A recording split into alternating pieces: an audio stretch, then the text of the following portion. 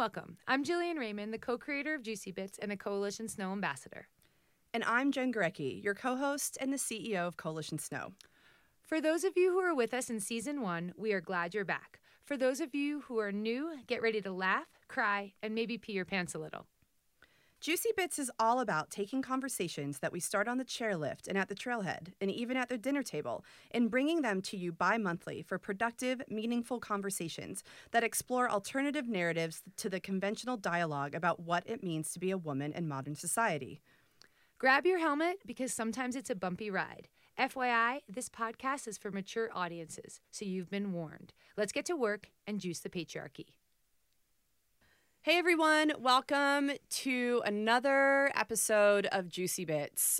We have something really special in store for you today because we have a special guest in the studio at the Reno Collective. So I want to welcome Jen Wright to Juicy Bits. Hi. Hi. So you might be wondering, how did this happen? So Jen is actually one of our Patreon supporters, and that's how we originally met. And then she happened to be in Reno on the same day that Jillian and I were in the studio. And because we've had these really interesting conversations with Jen, we thought, you know what? We should bring her into the studio because it's not often that you get to have really productive conversations with people who have opposing views. So when we think about issues you can have opposing views on, your head might be spinning right now, where are they going to go?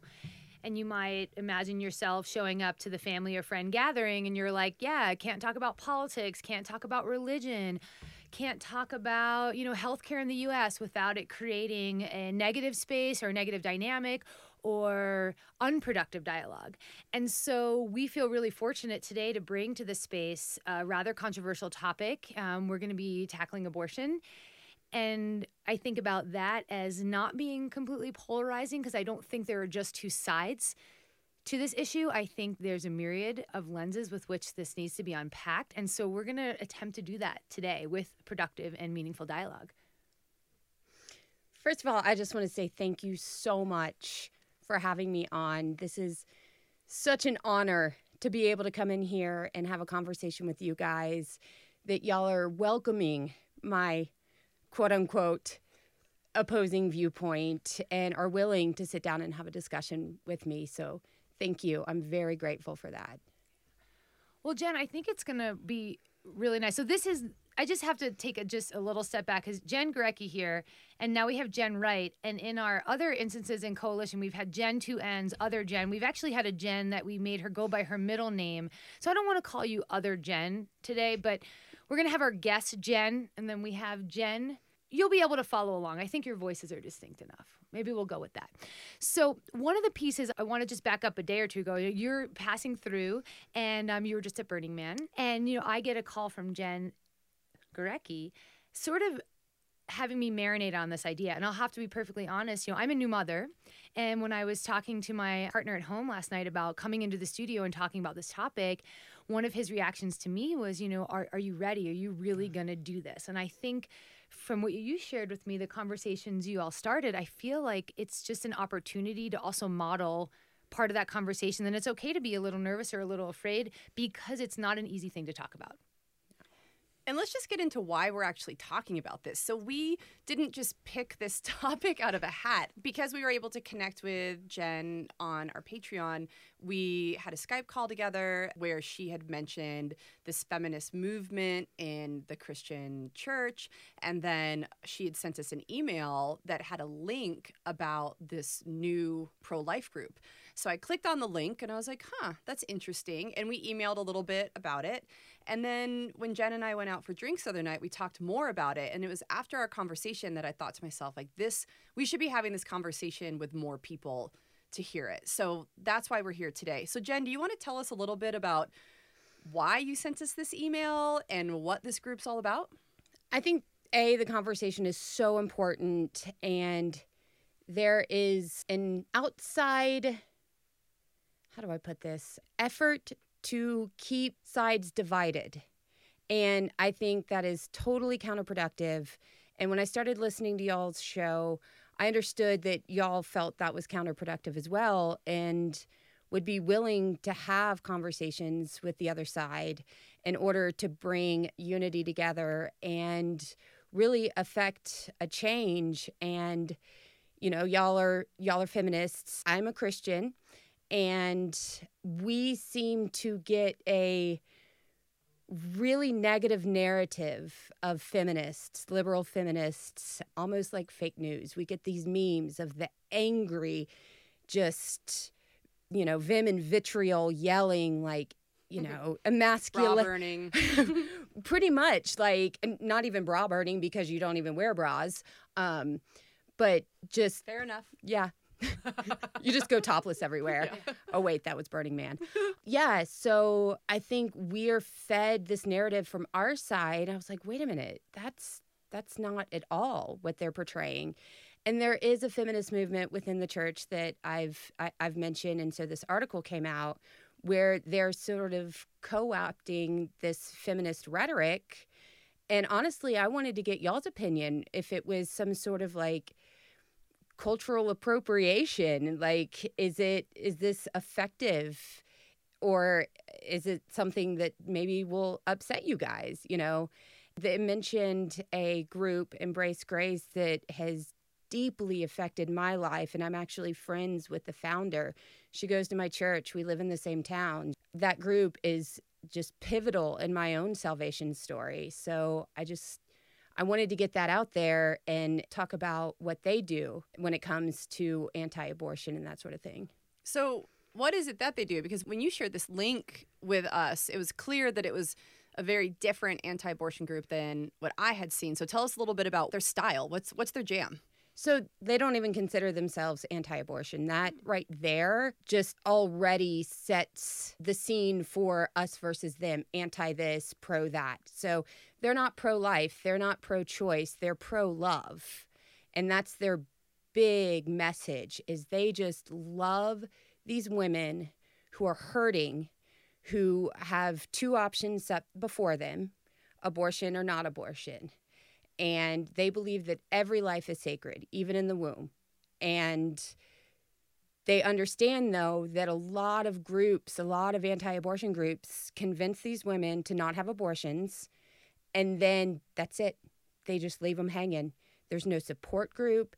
There's no educating them on how to support themselves, how to raise their child, how to do anything. And so this group comes alongside them during the pregnancy of 9 months and gets them set up with Medicaid, whatever they need. And then even after they have the child, there's another group, Embrace Life, where they walk alongside them, because that's, its own unique set of challenges. I'm sure you understand, Jillian, that once they have the child, it doesn't end there either.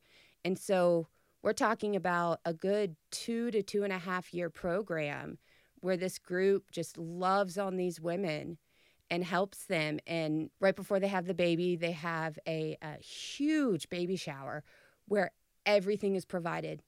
Like, people donate money, they donate goods. Everything is provided for these women, these girls.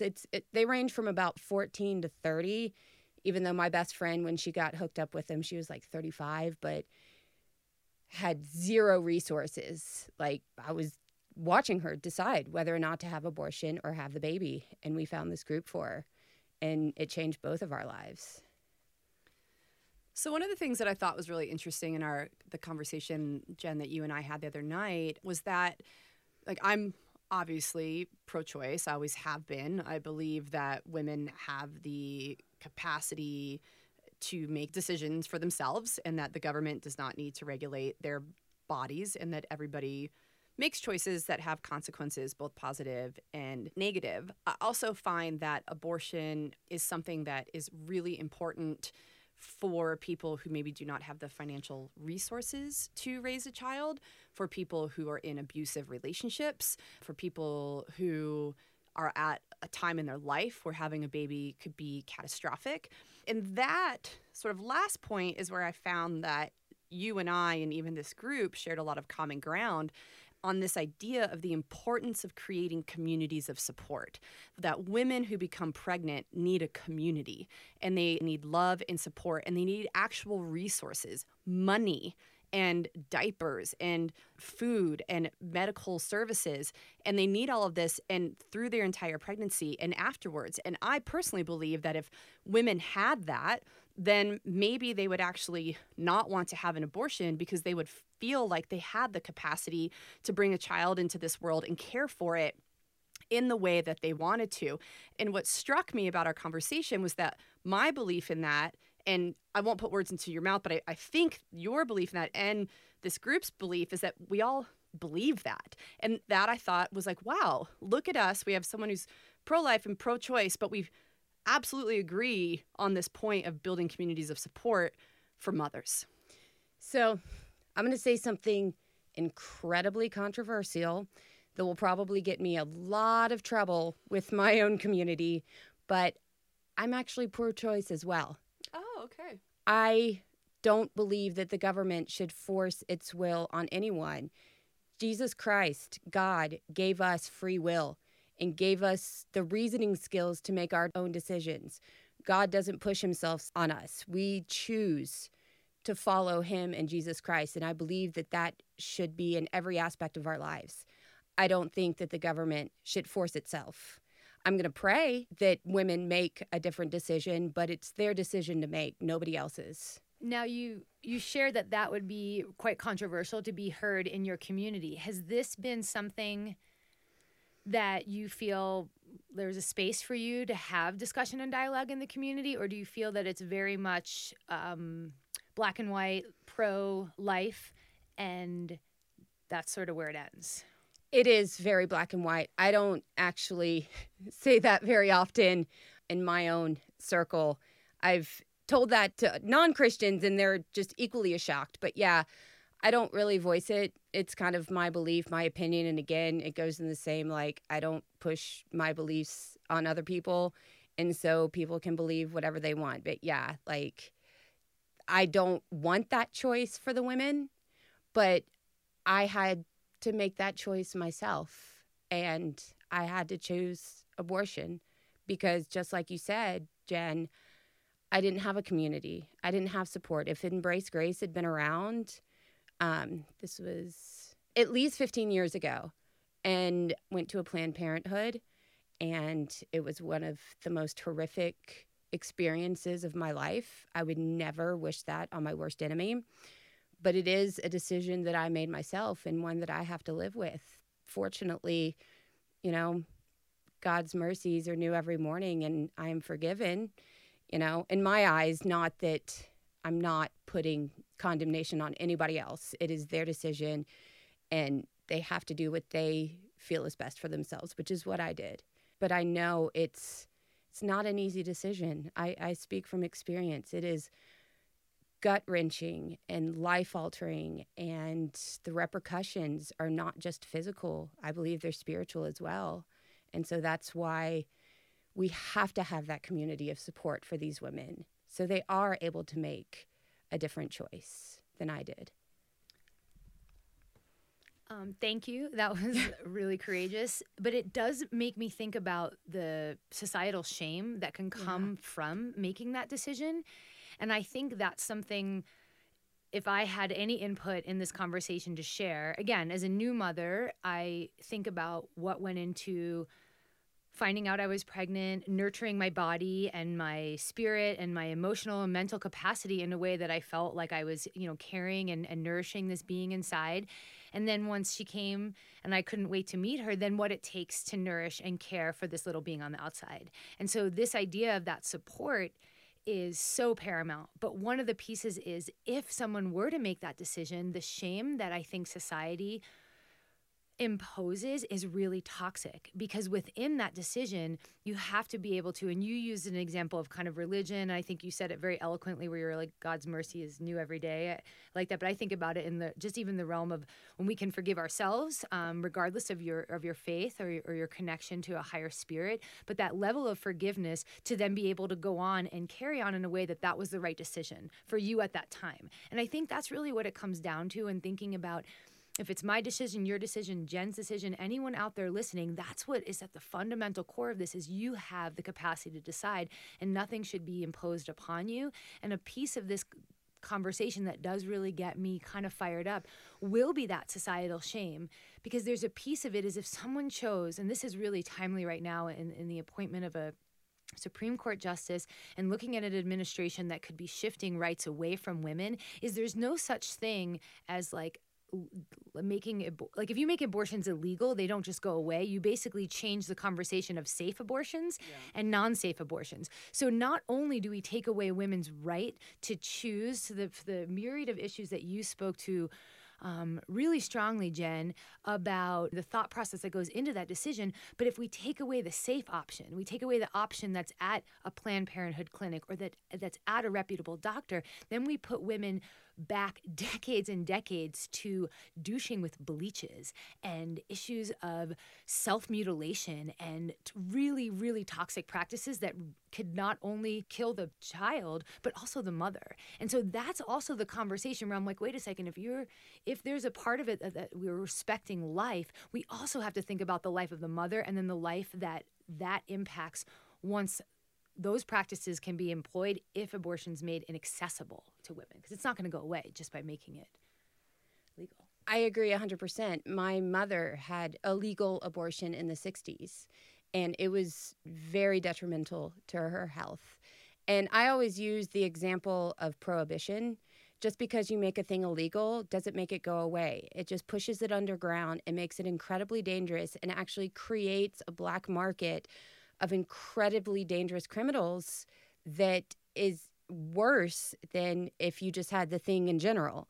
And so in no way am I condoning, and I just want to make that very clear, I don't agree. I believe that every life is sacred, is an imager of God, that even as soon as life is created within the womb, it is an imager of God, and that's why life is sacred.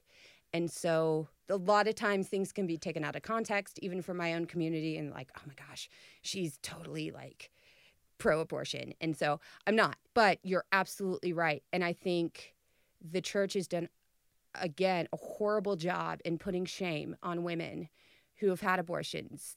This group that I'm involved with, they get a lot of pushback from the church. There's groups all over the country, like over 300 groups. There's groups in Africa, Zambia, Namibia, Ghana. I can't remember all the different countries. But when they're contacting people to start a group, contacting churches, they're like, well, you're just condoning sin. And they're like, no, we're just loving the women in a horrible situation. It's being pregnant's not a horrible situation, but not knowing what to do when you're faced with this life-altering event. And then they also have groups for the men, for the fathers, to come in and learn how to be a father, essentially, because it takes two to make a baby. And they have a voice, not necessarily a say, but they have a voice in the conversation as well. And a lot of them, do want to be a part, but they're just as terrified. They don't know how to provide for this baby. They're not equipped to provide for this baby. And so they freak out and ghost the situation. And so they come alongside the men as well and help them build up their confidence level to be able to help care for the child as well. If a young woman were to come to embrace grace, and again, everything you're laying out to me is just such a great addition, I think, to the conversation. Community of support, not only through pregnancy, but the first few years. I will say that there's also a lot beyond those first 3 years. So that's also another level of the dialogue. It's like wonderful to have early foundations for nutrition and child rearing and maybe job placement. And then you're like, okay, well, what about early childhood education and elementary education, secondary? College is criminally expensive now. And so there are those layers. But I think about the young woman. She was a migrant teen. She went by the name of Jane Doe in all the court proceedings. And she was recently interviewed. And it was interesting to me because she's from Mexico, which is a practicing Catholic country. And her, in translation, 17 years old, her really simple but honest request for the abortion was, I'm not really old enough yet. I don't know quite what to do, and this just isn't the right time. So if a young woman, or even an older woman were to come to Embrace Grace, but they recognized that they were providing support, but they still wanted access or resources to help them have an abortion, is that something Embrace Grace is equipped to do for these women as well? While you're taking a moment to think about it, I also just want to point out that you're not an official spokesperson for yeah, them, which right. is, that just should be said, that you are familiar with the organization and you support them, but you're not a founder or necessarily an active member. So what we're sort of having like a bigger picture conversation about it. So just so that our listeners are aware of that, but I'll let you answer. I just wanted to say that. Thank you. I appreciate that. Yeah. Or you could not answer it. I'm just curious because I do think it's a really interesting approach and a really necessary element in this bigger picture, but that's a question I really had. It's my understanding they're not going to provide them with the resources of where to go to have this abortion, but they're not going to just kick them out and say, no, sorry, we're not going to help you. They'll provide them with resources for aftercare, like counseling and that sort of thing, because it is a very traumatic experience. It is, again, speaking from experience, it's incredibly traumatic to have something alive inside of you and then no longer have that inside of you. And so, again, I can't 100% speak to what, I know it happens a lot. I know these women are right on the line of making that decision. And honestly, more times than not, they choose not to.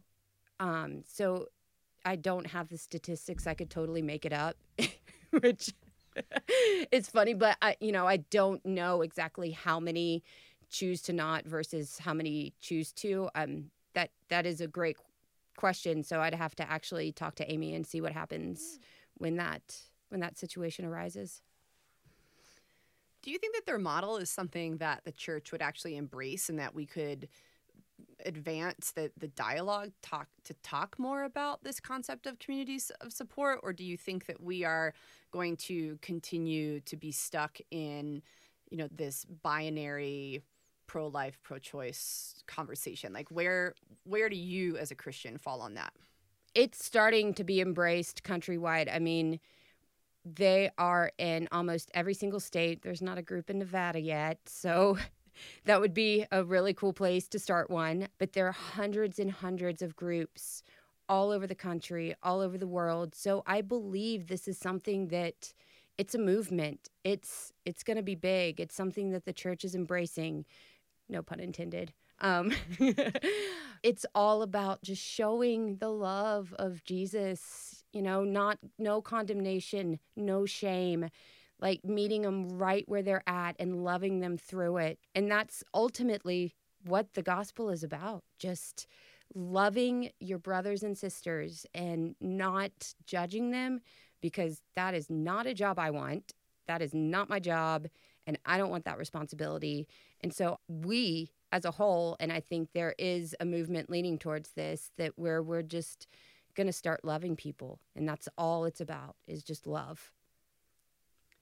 Well, Jen, I just want to thank you for coming in today and being willing and open to have this conversation. I know that our time together has been really valuable for me as an individual who identifies to be relatively agnostic about religion, which you and I discussed a little bit about my Jewish mother and my Catholic father. So I have really enjoyed hearing a perspective that I normally do not in my liberal bubble. And I've learned a lot from you. And what's been most valuable to me is actually knowing that there's human beings in this world where we can have discussions where we don't necessarily agree, but they're actually productive and positive and respectful. And I believe that we're going to have more conversations like this over the years. And I just really appreciate you taking the risk, because let's just say that Jen did not know what we were going to talk about today besides let's talk about abortion and that email that you sent. So she, could have been coming into the lion's den for all that she knew. Nice Bible reference. You like that? I'm trying. Good job. That's thank you. Daniel. I did not know that, but good to know. Yeah. But yeah, so just, thanks for showing up in the way that you do. Thank you. Yeah, and I want to echo that. It's funny. I had the Catholic mother and the Jewish father. So it's so interesting that your flip dynamic of that. But to me, the biggest take home is that letting go of just the binary, that there's only two ways to look at it, and then also recognizing that you can have those conversations that can be productive, but also like you've left me with some questions, and you've also left me with kind of like, some things to think about. And I think if we can step away from conversations and have some questions and have some things that force us to go back and do our own self-reflective work, then that's also really meaningful. And I do really applaud you for coming in and speaking your mind. Well, thank you. I think sometimes we get stuck in our own echo chambers.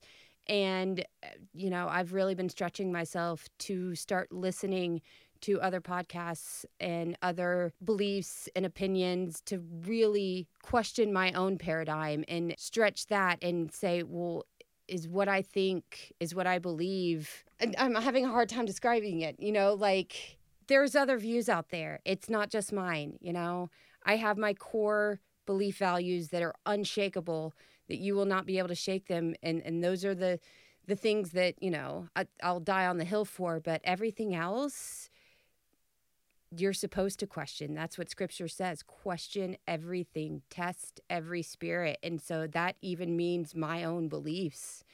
And so thank you for having me on and being able to discuss it. Our pleasure. And we would love to continue this conversation with all of you, our listeners. So if you would like to share your thoughts or ask your questions, please hit us up at juicybits@coalitionsnow.com or head on over to Coalition and reach out to us via social media or our online contact form. Thanks, everyone, and we'll talk to you next time. Bye.